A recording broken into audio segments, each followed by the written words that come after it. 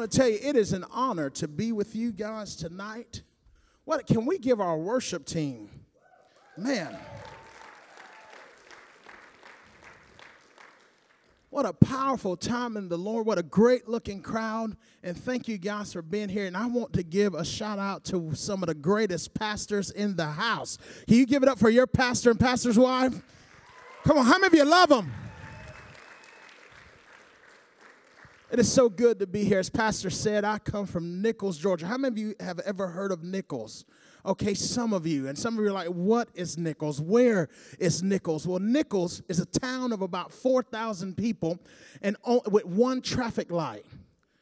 That's right. Y'all heard. Now, here's the thing about our town that's so cool, y'all, is that we have 4,000 people in our town, but 2,000 of those people are in the penitentiary. That is no joke. That is the truth. And so on our census, we count everybody, stray dogs, cats, cows, everybody. We want to include everybody in our census. So we bring you greetings from the Harvest Church and also Destiny Church, Warner Robins. And I'm so sorry, my wife, she wanted to be here, but she had to work. And so my brother-in-law came with me. And I told him since the pastor prophesied tonight, I drove all the way here, and I said, since he's chauffeuring me around, I see that you're driving home tonight. And so, anyway, it's good to be here. I want to get right into the Word. How many of you are ready for the Word? If you're turning your Bibles to Mark chapter 8. Mark chapter 8. Mark chapter 8. Now, listen, I'm not a long-winded preacher, so you just give me a few minutes. I'm going to get out your hair. My brother-in-law's giving me a look like I am not a long-winded preacher, okay? Mark chapter 8, let's go to verse 22, and we're going to read to verse 26. Mark chapter 8.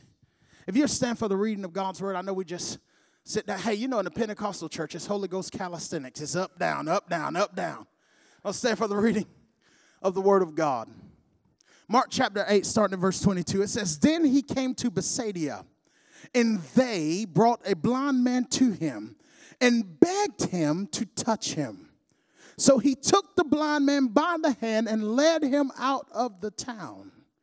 And when he had spit on his eyes, y'all, he spit on his eyes.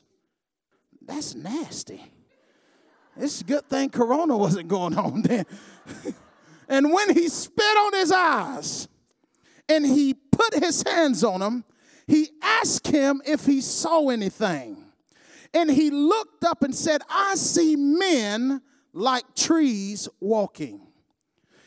Then he put his hands on his eyes again and made him look up. And he was restored and saw everyone clearly.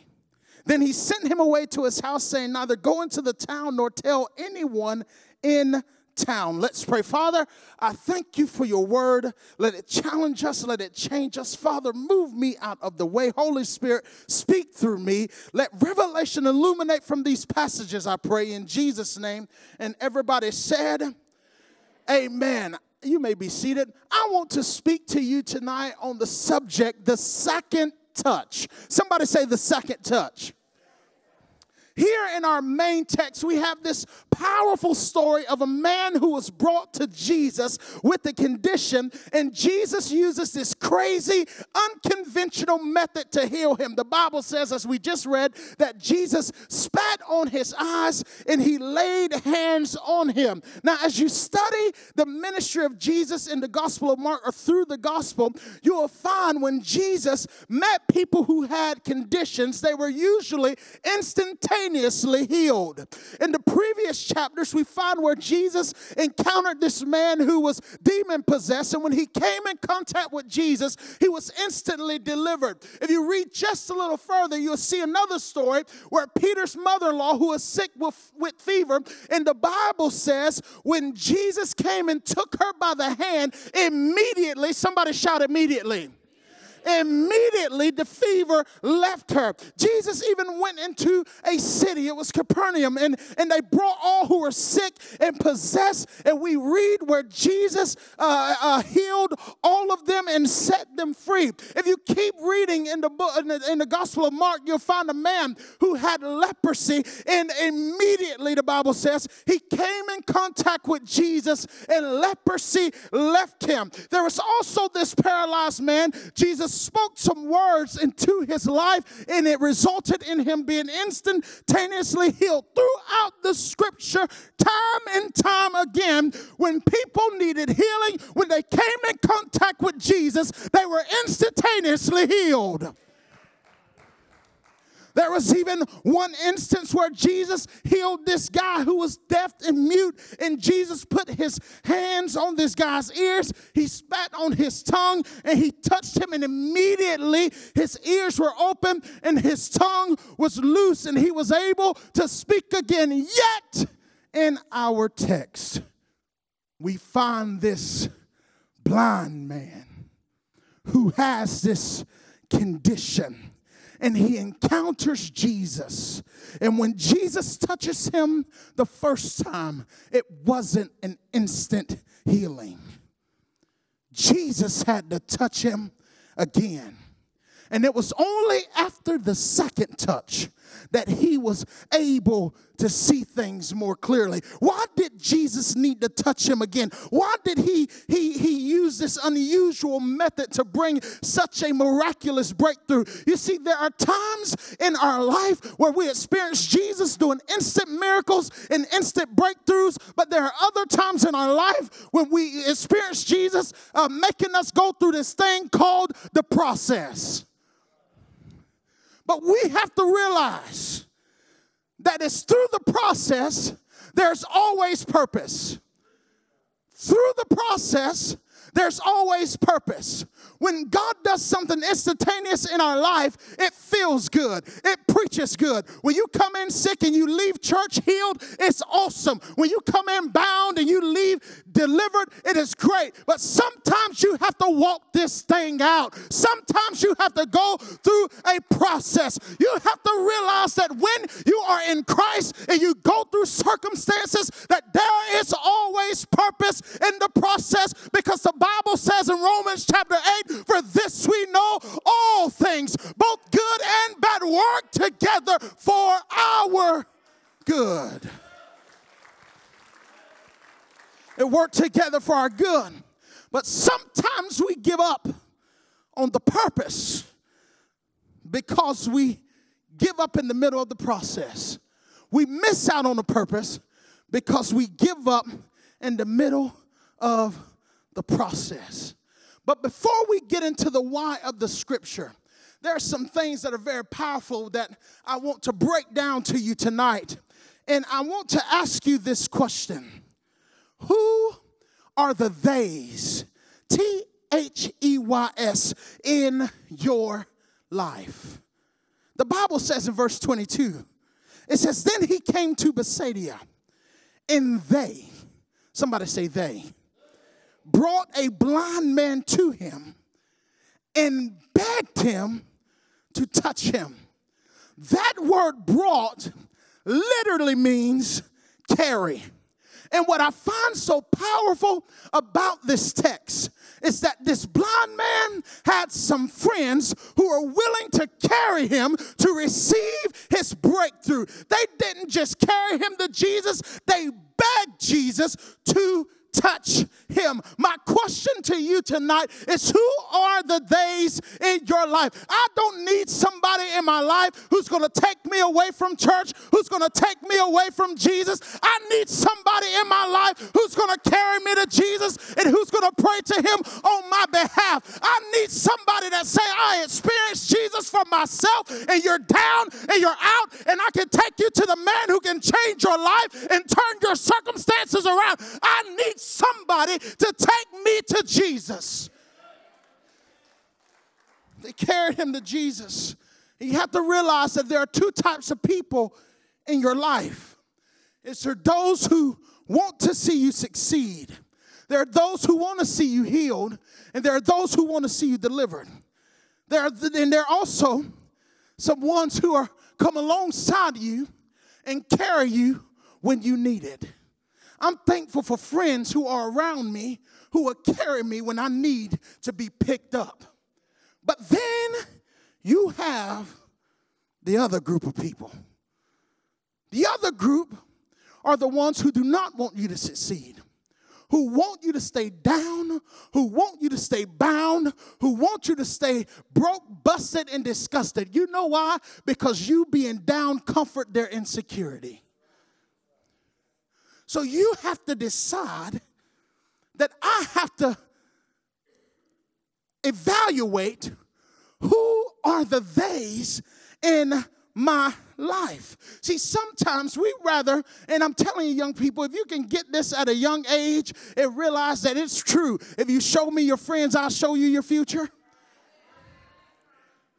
See, I have to surround myself with people who want to be something and make something out of myself because I figure out the law of attraction. Who I'm around is who I become.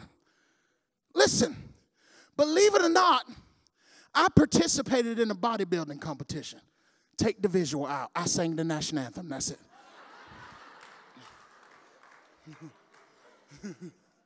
Don't worry. They're like, oh, my God. But the more and more I was around those guys, the more I realized that I need to find a six-pack somewhere. Because that's who I was around. Who you're around is who you become. And as I said, we need to surround ourselves with people who are not like leeches who will just suck the nutrients out of you, but somebody who will give life to you, somebody who is going to take you to Jesus. Take you to Jesus. I need some theys in my life who's going to carry me when I need to be carried, when I can't carry myself. So my question to you tonight is, who are the theys in your life and what kind of they are you? Then the second thing I found out about this passage, the guy has some theys. But then it trips me out in verse 23. It says, so he took the blind man by the hand and led him out of town.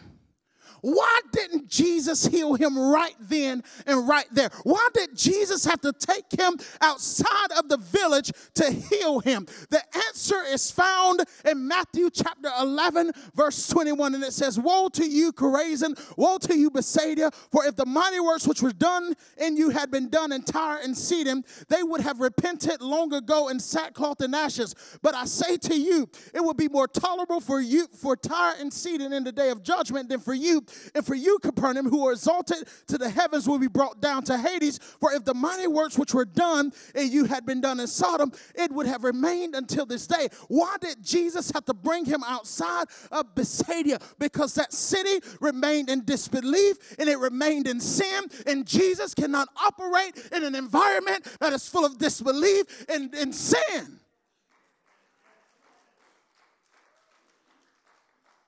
See, we have a problem in the American church today, Pastor. We have people who are walking in our churches sick and they're leaving sicker.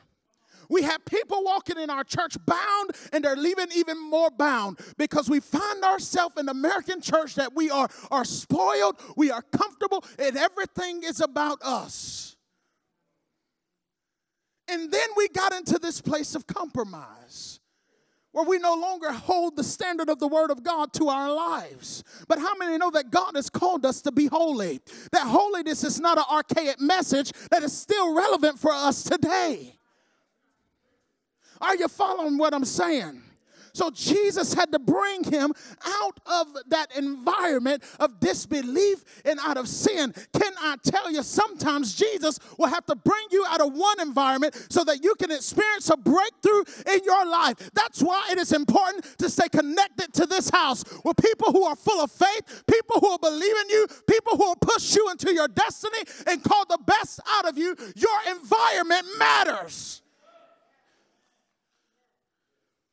Your environment matters. But what happens? We have people who are in church, Pastor. Now, y'all, listen, I'm here for one night. I love you. But I tell you, I'm about fed up with Christians who love Jesus and they're spoiled rotten. Because instead of being planted in the house of God, you know what happens? When they get mad at the pastor or don't like the music, they go to the church down the road. And then when they don't get mad, and they get mad at that pastor, they go to the other church down the road. And then they keep planting, not being planted, but keep transplanting themselves from church to church to church because they're looking for something that comforts them. Now, my wife is not a gardener. She's not a flower person. When we were in New York, this lady who was a gardener, she had some beautiful flowers in her yard. She decided to spend all this money for my wife and have these beautiful flowers in front of our house. Those flowers lasted 3 days. I'm just kidding. About a week. But I'm not a gardener. But one thing that I realize is that I can only move a flower to another pot so many times before that flower dies. And you wonder why people are dying spiritually. It's because they're not planted in the house of God. You need to be planted in an environment that will facilitate the miracle that God wants to do in your life. You know, the Bible says that they that are planted in the house of God shall flourish. We have this couple in our church. When I arrived there 4 years ago, they were 20 years old. They were struggling. It was hard for them to pay their bills, but that couple, they stayed faithful and stayed planted in the house of God.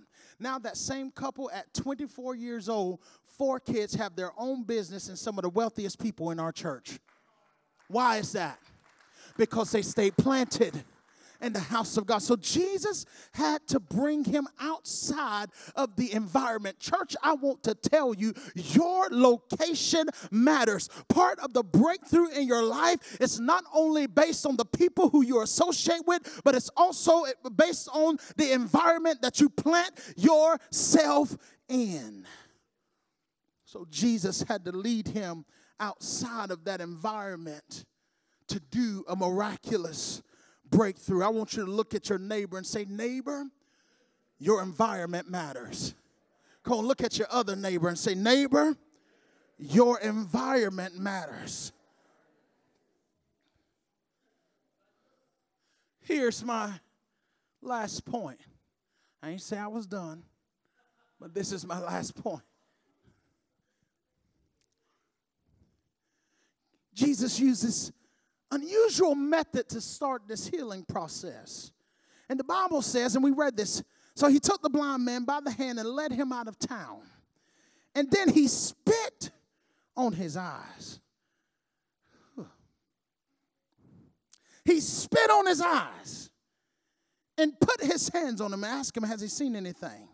And he said, I see men like trees walking. Then he put his hands on him again and he looked up and everything was restored. Now, we talked about Jesus' track record. When he touched people, how they were instantly healed. But in this particular story, Jesus spits on this man's eyes. Now listen, I am a germaphobe. I don't like germs. Corona is not a good thing and it's not from God. But if there's only one good thing that Corona taught us, that's to wash our hands.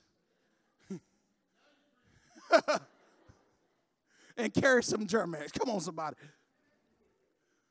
So I'm going to tell you, y'all can sit out here and be holy all y'all want to, but can I just be real with y'all tonight?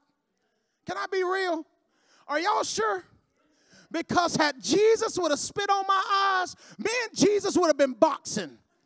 You hear me? I'm telling you, he probably would have whooped my behind. I would have threw a punch and my fist would have went limp. But I would have given him a run for his money because he spit on my eye. And I can't take the spit, y'all. Listen, I'm telling you, I don't like me and Jesus. I'm telling you, the Holy Ghost. Y'all, I'm telling you. Jesus spit on that man. And this is the bad thing. He spit on him, and he only saw things. It wasn't clear. He said, I see men as trees. What would have kept Jesus from me fighting him is if he would have spit on me and I would have saw clear the first time. It would have burnt me up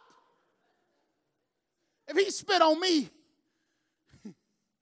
Y'all, can I tell you a story real quick? tell you just how much I don't like germs. Don't tell a story. You know, when I came to Nichols, the church I pastored, I was the music pastor several years ago. And the pastor that hired me, he was diagnosed with cancer. And we were believing God for him. God miraculously healed him of cancer. But then he come down with the swine flu. Y'all remember when that was around? He came down with the swine flu. It affected his lungs. And so he went back in the hospital. And he was in rough shape. And so we had a prayer meeting. And we're praying. And we're believing God for him. Believing God for him. And we're praying, believing God. And so at the prayer meeting, this lady in the church came up to me and said, the Lord spoke to me. I said, okay. She said, y'all, I'm not telling y'all a lie. She said, the Lord spoke to me. I said, okay. She said, the Lord spoke to me for me to blow in your mouth and he was going to be healed. And so everybody's feeling Jesus. Everybody feeling it. The Holy Ghost left me. But then I thought, man, I don't want him to die. So if this is going to be what it is, you know, I'm going through this battle in my head saying, God, this better be you. This better be you, because if this lady blowing my mouth and it don't happen, we're going to fight. And so I'm going through this thing, and I finally conjure up enough courage, and I went. And I was like, Lord, wait a minute. Please don't let any spit particles fly in my mouth. I didn't want the man to die. So I took one for the team, and she blew. That joker still died. Y'all know Pastor Scott. But I'm going to tell y'all, after I behold the beauty of the Lord, y'all sung about heaven tonight. I was all excited about it, because when I get there, I don't want to go prematurely, but should the Lord take me, whatever, I'm going to be with him. But when I get there and after I lay before the Lord and I really love on Jesus, I'm going to find Pastor Scott and I'm going to Holy Ghost drop kick him right in the throat.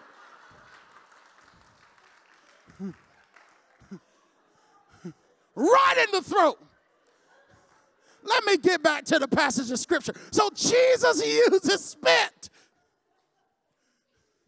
to spit on this guy. But why the spit? Why the process? And this is the thing, man, I love the Bible. I want you to take out your Bibles and turn back to that chapter and go to verses 27 and 32. Chapter 8, 27 and 32, verse 32. Man. Why the spit? Why the process? In chapter 27, the Bible says, now, Jesus and his disciples went out of the towns of Caesarea Philippi.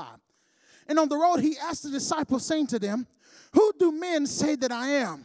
So they answered, John the Baptist, but some say Elijah and others say one of the prophets. And then he said, I don't want to know what they say. Who do you say that I am? And then Peter answered and said to him, you are the Christ. Whew. Man, I tell you, I love the Bible. Let's keep reading. Then he strictly warned them that they should tell no one about him. And he began to teach them that the Son of Man must suffer many things. Pay attention right here. And be rejected by the elders and the chief priests and scribes and be killed. And after 3 days rise again. And he spoke this word openly. Then Peter, somebody say Peter, took him aside and began to rebuke Jesus. And he turned around and looked at his disciples. And he rebuked Peter, saying, get thee behind me, Satan, for you are not mindful of the things of God, but of the things of man. Why the process? Why the spit? Can I tell you that the reason why this story is in front of us is because it explains to us how the disciples viewed Jesus. They had a partial revelation of who he was. Peter says, you are the Christ. But when Jesus started to explain that the Son of Man got got to be crucified and that he was going to die, Peter said, Jesus, you can't die all willy-nilly. You can't be doing that. You can't die.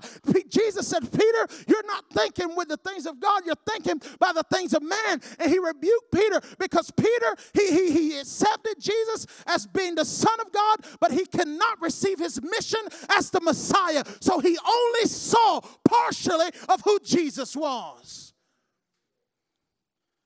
Ooh, but that's good. Why the spit? Somebody say, why the spit? See, the spit served as two purposes. When you spit on someone, it's shameful and degrading. And when Jesus spat into that blind man's eyes, it represented how he will be shamed and degraded on the cross, and how it will result in our blinded eyes being open to the truth of the gospel and who he is. Whew. Somebody shout, why the spit? See, another thing about spit is that spit carries DNA.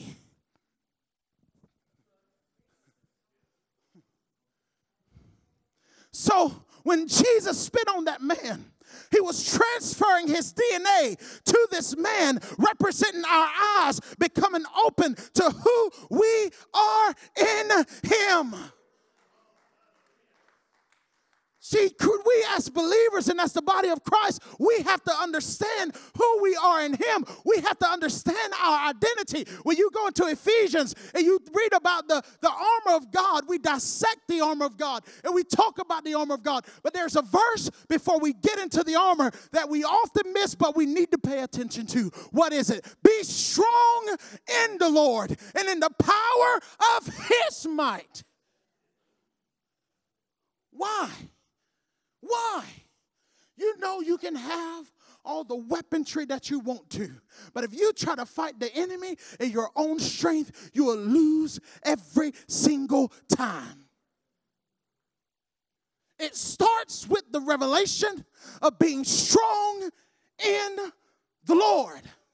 So knowing who I am in him, knowing that overwhelming victory is mine through Jesus Christ, knowing that I sit with him in heavenly places. What that means that no matter what happens in my life, no matter the storms that I go through, no matter that the battles I face, when I'm with Jesus, I win. I win.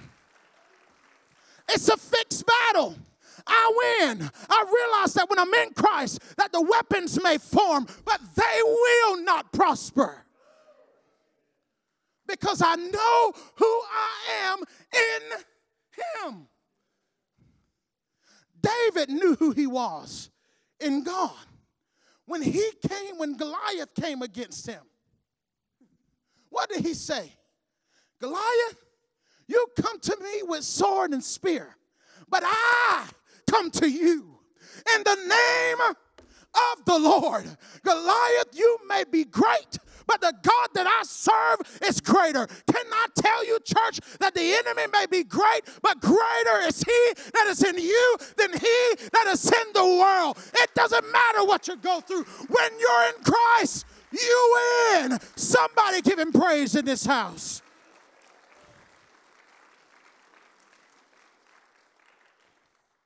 So the story of the blind man was a picture of how the disciples viewed Jesus. But what happened? Somebody say Peter. Peter, the one who confessed, you are the Christ. Jesus was having the Last Supper with his disciples. And he was telling them, you know, one of you are going to betray me. Then he looked at Peter, said, hey, man, you're going to deny me. Peter said, oh, no, Lord. I ain't going to deny you. I go with you even unto death. That's what Peter said, right? And then when they came to arrest Jesus in the Garden of Gethsemane, what happened? Peter, somebody say Peter. Peter, the one who had the revelation, cut the man's ear off, y'all. Peter, the one who was so courageous and ready to go in the heat of the moment, denied Jesus. But Peter, what happens to Peter? Is this all right? What happens to Peter? Go to Acts chapter 2.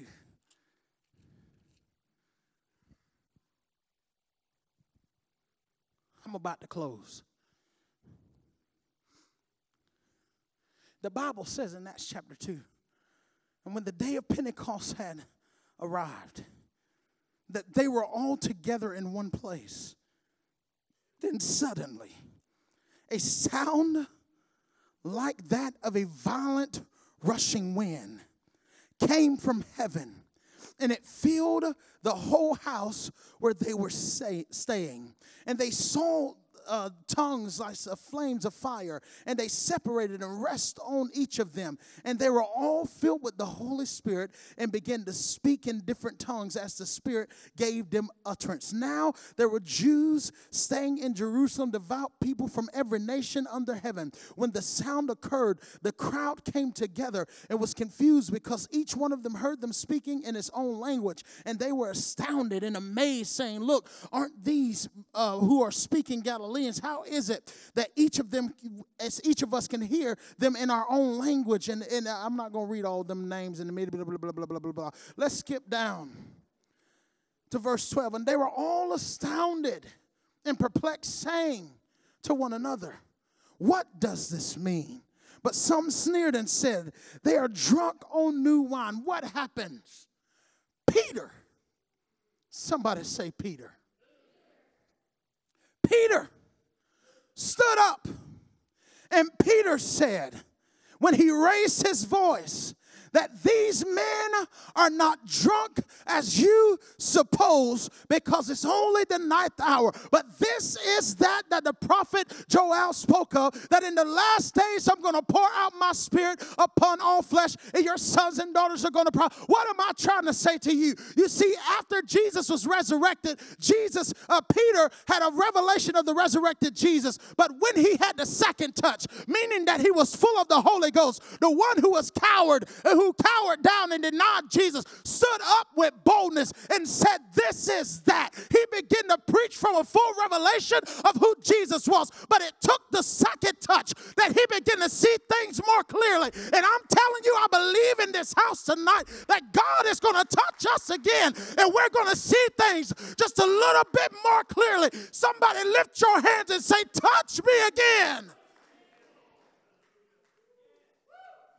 Touch me again. Touch me again. Touch me again with the fire of the Holy Spirit." I experienced the cross of Calvary, but I need the second touch. I need the second touch. I need the touch of the Holy Ghost on my life, because it's that will give me power to be an effective witness. It is that will give me power to lay hands on the sick and watch them recover. It is that will give me power and authority over demons and see people delivered. We need the second touch. Somebody say, "Touch me again." Somebody say, "Touch me again." Somebody say, "Touch me again." Come on, stand on your feet. I'm done. Lift your hands and say, "God, touch me again. Touch me again. Touch me again. Touch me again."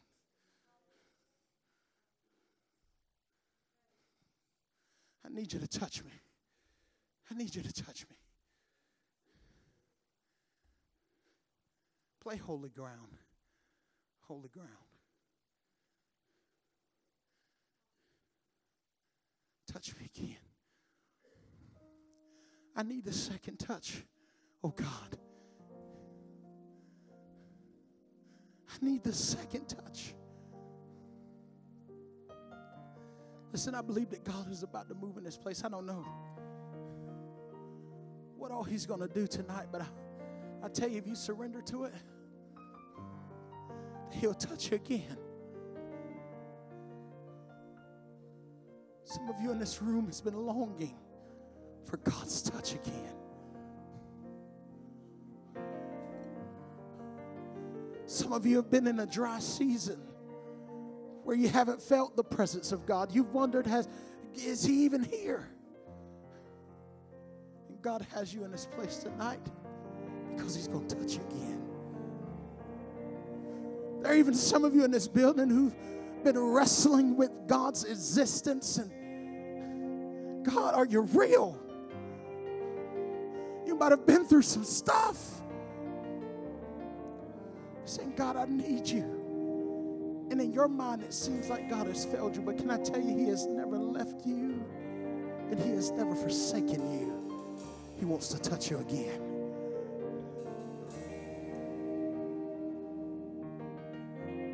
Every head bowed, every eye closed.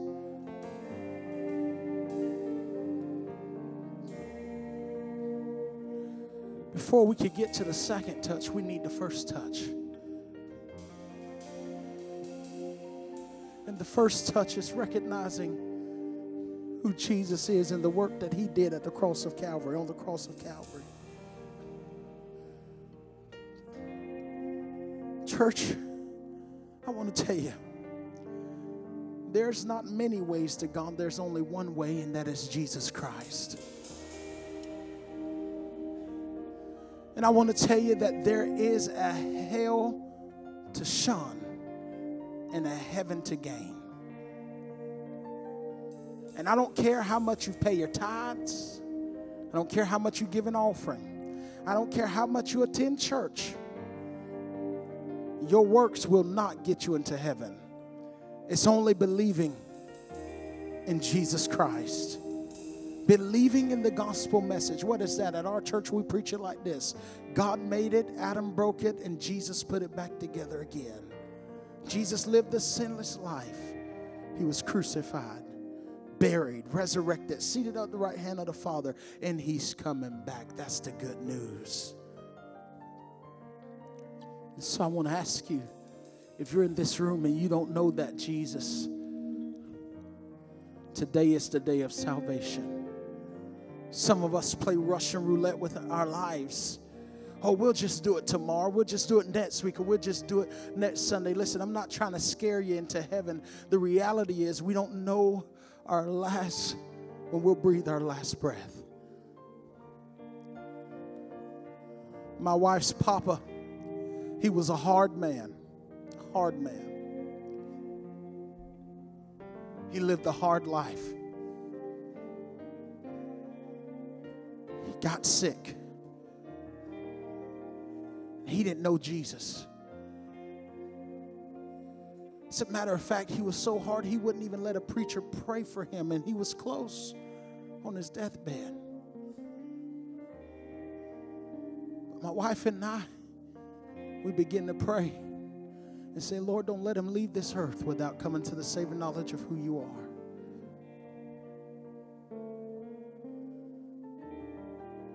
Then he began to get soft.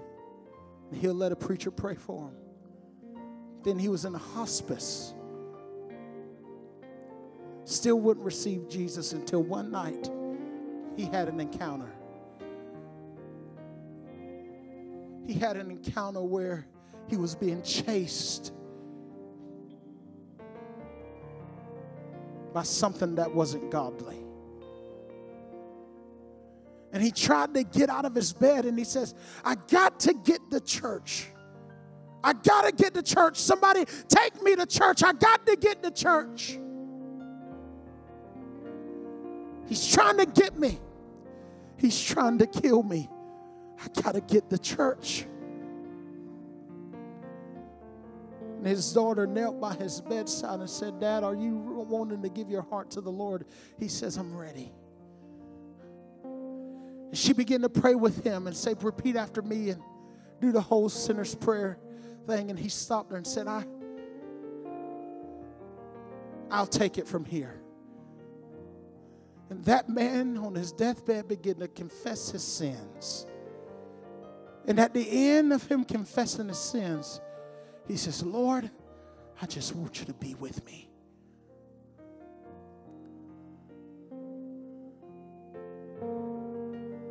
Hours later, he slipped into eternity. You may not have that moment. Listen, I'm not trying to scare you, but I am trying to tell you that there is an eternity. And without Jesus, here, you'll spend eternity without him. So if you're in this room This is a safe spot. We're not going to judge you. There's nobody looking. It's just between you and Jesus. If you say, you know, Javaris, I'm not sure of my eternity.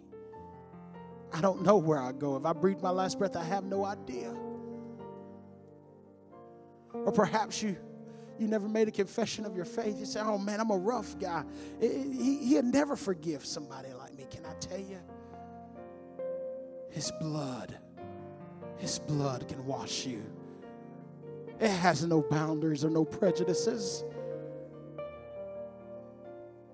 He can cleanse you from all unrighteousness. But you don't understand what I did. No, I don't, but I understand what he did. He gave his life for you. So if you're in here, you're saying, you know, I need to make that confession of my faith. Or perhaps you say, I did it, but I've walked away from the Lord and I need to recommit my life to him. I haven't been all in. I want to recommit my life to him. If you fall in one of those two categories, on the count of three, I'm going to lift my hand. I want to ask you to raise your hand. No fear. Your eternity matters here tonight, church. So you say, I need to either recommit my life or give my life to Jesus. On the count of three, I want you to raise your hand. 1, 2, 3, go. I see your hand. I see your hand. I see your hand. You know what's so amazing about Jesus is that he loves you. No matter what you've done. And listen, I'm not going to have you repeat a prayer after me. I had a personal conviction, Pastor.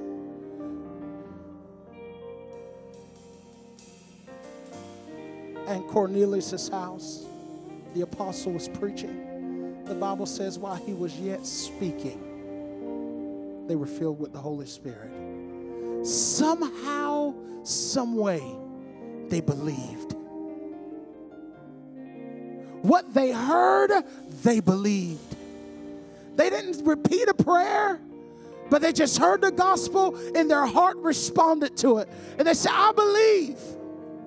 And so if you're here and you raise your hand and you say, I believe, Jesus, that you were born of a virgin, you lived a sinless life.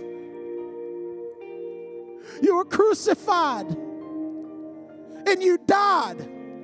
But you did not stay dead. You rose with all power in your hands. I believe.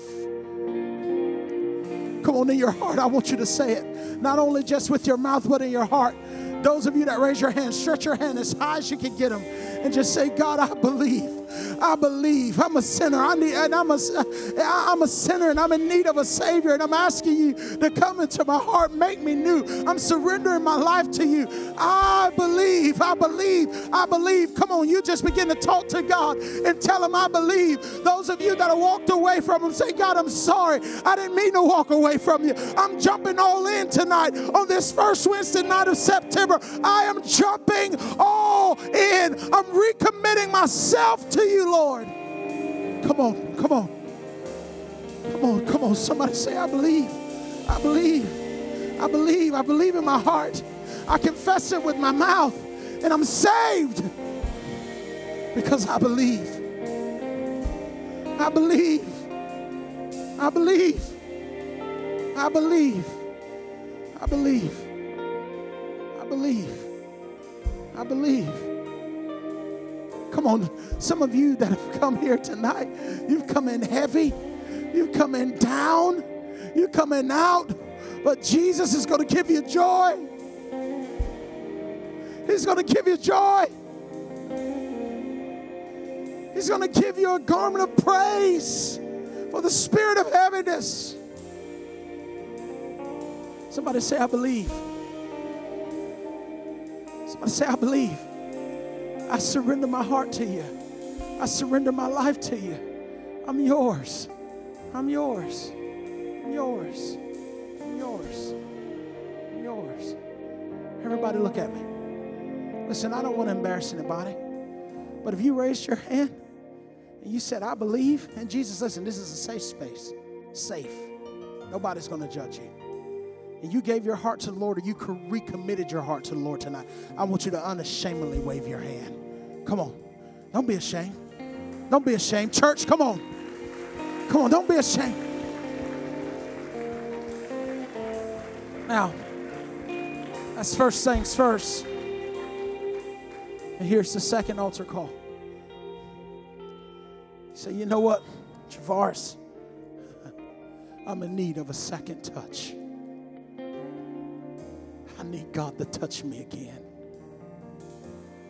Come on, if that's you, I want you to wave your hand all over this place. That's you.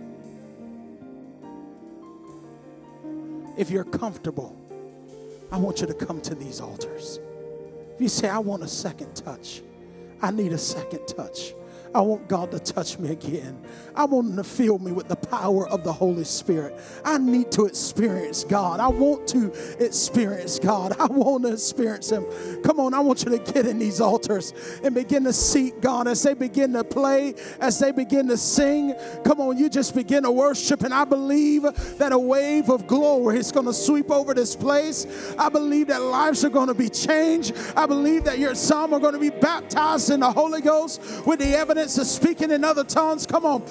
Come on. If we have some prayer teams and pastors, if you'll just begin to lay hands and pray and begin to call their names out and ask God to touch them again. Touch them again. Touch them again. Come on. Come on, those of you in the congregation, you just begin to worship. Just begin to worship. I believe from the platform all the way to the back that the glory of the Lord will sweep over this place like never before. Come on. This is revive night, y'all. This is revive night. Come on. Come on. In wonder and surrender we fall down. Show us your glory. Show us your glory. Show us your glory. Show us your glory. Let every burning heart be holy. Show us your glory. Oh, show us your glory. We want to see your glory. Show us your glory. In wonder and surrender we fall Show down. us your glory, Lord. Show us your glory. Show us your glory. Show us your glory. Let every burning heart be holy. Oh, show us your glory, Lord. Show us your glory. Show us your glory. In wonder and surrender we fall down. Show us your glory. Show us your glory. Let every burning heart be holy ground.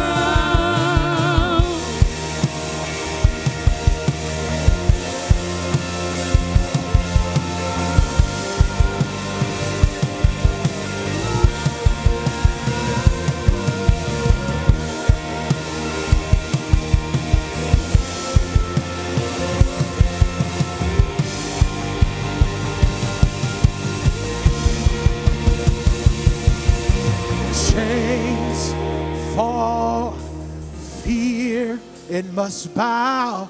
Oh, here now, sing it, y'all. Change everything. Oh, lives healed, whole, found. Oh, come on. Now, Jesus, you change. Jesus, you change everything. Say change. Chains fall, Come on. fear bow Right here. Right now. down. Jesus, you change Oh, everything. lives are healed. Heal Hope is found. found. Right here. Heal now. Jesus, you change Come on, say everything. Chains fall, fear bow, fear now. Jesus, you change everything. Lives healed, hope found. Here now, Jesus, you change everything. Now, I want to ask this question. If you need healing in your body, I want you to wave at me right now. Like you're in pain. If you're in pain right now, wave. You're in pain? The healer just walked in the room. You're in pain? Both of you lift your hands. Come on, church, I want you to point at them. Command their bodies. If you're in the altars, you just continue to pray. Come on, tell their bodies to be made whole in Jesus' name. Body be made whole in Jesus' name. Body be made whole in Jesus' name. God is not in our own ability. Come on, church, I want you to pray with me. It's not in our own ability, but it's about everything that you did at the cross of Calvary. And Father, I speak to these bodies in this room, and I command them by the authority that I have in Jesus Christ for your bodies to be made whole right now in the mighty name of Jesus. Now you begin to receive your healing right now. Begin to receive your healing right now. Come on, I want you to test it out. Begin to test it out. The healer's in the room. The healer is in the room. Oh, yeah. Come on, I want you to begin to pray over these young people. Pray that God will pour out His Spirit. Pray that God will fill them with the Holy Ghost. You know, these kids, they need the power of the Holy Spirit. They need to know, you know what? I told our church, Pastor Les, I said, you know, I refuse to be a Spirit-filled church and our kids not experience the power of the Holy Spirit. I believe the same Holy Spirit that we have, it's the same Holy Spirit that can fill and empower them and give them a language. So God, would you pour out your Spirit? Would you pour out your Spirit? Come on, young people. Lift your hands. Would you pour out your Spirit upon them? Pour out your Spirit upon them. Pour out your Spirit upon them. Come on, just lift your hands and ask Him for it. Ask Him for it. God, empower them. Empower them.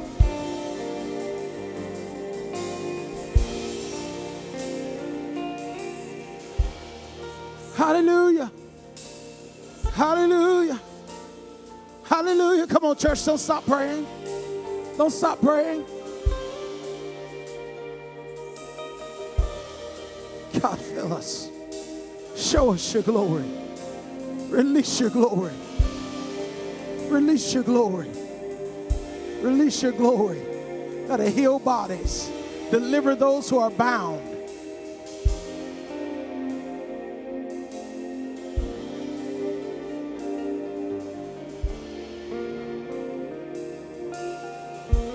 Hallelujah. Hallelujah. Hallelujah. Hallelujah. Hallelujah.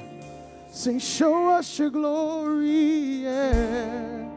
Show us your glory. Come on, lift your hands. Show us your glory. In wonder and surrender we fall down. Show us your glory. Show us your glory. Show us your glory. Oh, let every burning heart be whole. Come on, lift your hands, church. Make it more than just a song. Make it a prayer. Come on, lift your hands toward heaven. Show us your glory. In wonder and surrender we fall down. Show us your glory. Hold on one second. This lady in the red shirt, who is she? Miss Katie? If I didn't come for anybody else in this room, you needed this. You need it. Come on, would you step right here? The Holy Spirit says He's about to overwhelm you with His presence. So much so that everything that you've been dealing with, God is going to give you joy. He's going to give you peace. He's going to turn your mourning into dancing. Come on. I sense that God is doing something. Come on, lift your hands. Lift your hands. For the spirit of heaviness is about to be lifted off of you. As a matter of fact, off of the whole family. Come on. Y'all that were praying with them, come pray with them. I believe that Jesus is about to overwhelm. Come on, begin to sing chains fall, fear bow. Begin to sing it over them. Y'all lift your hands toward the Lord. Begin to lift your hands toward the Lord. He's going to move in your life right now. He's going to touch you. He's changing some things right now. I feel him. I sense him. Hope is found here and now. Jesus, you change everything. Chains fall, fear, love, here and now.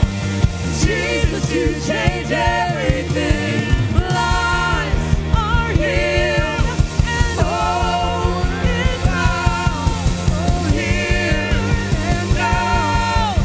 Jesus, you change everything. Chains fall, chains will fall, and Come on, somebody worship him. Hallelujah. now. Jesus, you change. Jesus, you change Lives are healed. Lives are healed. Hope is found. Hope is found here now. Jesus, you change everything. Now come on, lift your hands and lift your voice all over this place. Lift your voice. Lift your voice. Is bowing here right now. Jesus, you change everything. Lives are healing. Hope is found here now. Jesus, Come on, you sing it change again. Change. Chains fall, yes, fear fall here and now. 'Cause Jesus, you change everything. Lives are healed. Hope found here and now. Jesus, you change everything. Father, touch us again. Touch us again. God, touch this church again. God, move by your power and by your spirit. God, open up the windows of heaven and pour out blessing that they don't have room enough to receive it. Father, let a fire be ignited in Rincon Church of God. A fire that cannot be quenched. A fire that'll draw people from the north, south, east, and west. A fire that'll cause demons to flee. A fire that'll cause bodies to be healed. A fire in this place that'll change this church forever. We need the fire. Somebody say, touch us again. Woo! Touch us again. Touch us again. If you're full of the Holy Ghost, why won't you begin to pray in your heavenly language? Somebody, I feel him in this house.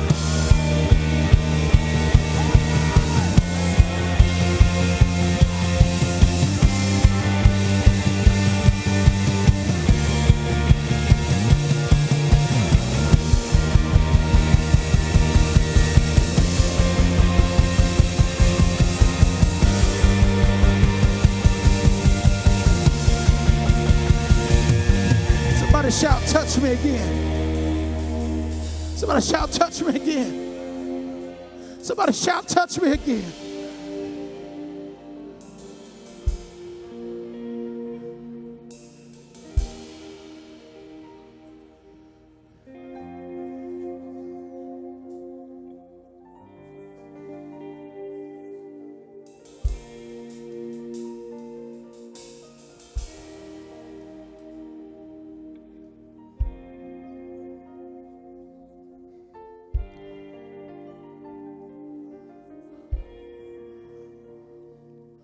While we build up and we honor those who have went before us and who have blazed the trail before us. Pastor, I heard the Holy Spirit say, is that the best days of this church is not behind it, but the best days of this church is right ahead. It's right ahead. You know that I see Corona, all this stuff, as a setup, because the enemy has tried to silence the voice of the church to speak up and speak out. But the voice is being restored. The Holy Spirit and power is being restored. You see, before Corona, we relied on programs and everything else to build our churches, and we left out the Spirit of God. But I believe in this time, Pastor, that as we open ourselves to the moving of the Spirit of God, people are, when they come to church, they want to be here, and they're needing the move of God. They're needing the Spirit of God, and I'm believing that the Spirit of God is in this church, and that the glory of God is going to intensify in this church, and it's going to be like nothing you have ever seen before. So I'm telling you, Rincon Church of God, get ready for an outpouring of the Spirit of God like you've never seen before. We honor what God done, but today it's a new day. It's a new day. It's a new day. It's a season of power. It's a season of glory. It's a season of anointing. Somebody worship him in this house. Your best days are in front of you. Hallelujah. Hallelujah. We bless you, Jesus.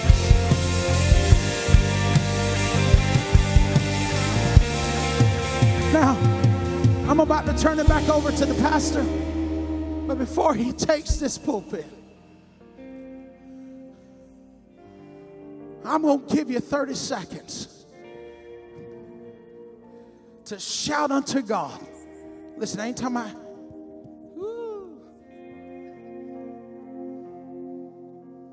I'm talking about a show enough shout.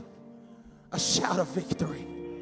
A shout of, we're believing that we're blazing steam ahead with the glory of God. Come on, 1, 2, 3, give them your best shout. Come on, you have 30 seconds. Come on, you have 30 seconds. You have 30 seconds, come on. Come on, you're at 20 seconds, don't stop. Don't stop, come on. You're at 15 seconds, don't stop. Keep it stirring. Keep it going. Come on, you have 10 seconds. Hey!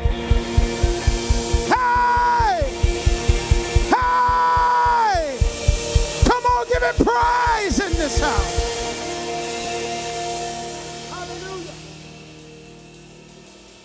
Stay right here. I want us to pray for you. God is just blowing the doors off of this man's ministry, and you see why tonight, the anointing that's upon him. And they're planning a church, expanding over into Warner Robins. Will you just lift your hand this way? God, we pray, Lord, for Javaris Wright. We pray for April tonight, his wife. God, we thank you, God, for the man of God. God, I thank you, God, for the appointment, God, that you have him in right now in Nichols. God, I thank you, Lord, for what you're doing in him through Warner Robins. God, I thank you for the impact that he's making, God, as he's speaking and singing and using his gifts for you. And so, God, I pray, Lord, that you would touch him, Lord, like never before. God, give him that fresh anointing that he talked about tonight. God, sometimes, Lord, we're just weary in the battle. And, God, I pray for strength, God. Lord, you know the touch he needs from you tonight, God, to continue to do what it is you've called him to do. So, Lord, we pray for good health for him, for his wife, for his church. God, we pray for fresh vision, God, for fresh anointing. God, that his greatest days are ahead. That the greatest days for Nichols Church of God are ahead. And this church in Warner Robins, God, for his family. And God, we thank you for the anointing that's upon him. God, continue to use him. And God, we pray that everything that the enemy would form against him, Lord, your word says that you raise up a standard against the enemy. So raise up a standard against anything that the enemy would be bringing in his life. And God, may he enter a greater season of effectiveness in his ministry than he ever has before. In Jesus' name we pray. In Jesus' name we pray. Amen. Amen. Will you give Javaris a hand tonight? Thank you for ministering to us. Thank you for speaking to us tonight. You know, he does not know this, but if you were, and you guys were listening, you were very engaged tonight. You know that what he preached tonight from Mark and what he preached tonight, he didn't quote the Proverbs, but he preached the Proverbs tonight. And we are on day, anybody know? We're on day 21, 20-something, We're on day 20-something of 40 days in the Word. We call it Fierce 40. And we are about 20 days into every day we're reading a psalm, a proverb, and we're reading through different passages of Scripture. And the last week we started reading through the book of Mark. So what you read tonight is what we read last Friday. And we've been reading through Proverbs. And so an on-time word, you preached tonight what we've already been eating, right? Anybody else notice that besides me? Man, thank you so much for coming tonight, Javaris, and pouring into us. Thank you for being here tonight. I praise God for what He's done in this house tonight. Are you leaving revived and refreshed and renewed? Boy, I hope so. I hope so. God bless you. Have a good rest of the week. We'll see you back here at Sunday morning at 9 and 11 for a great day of worship.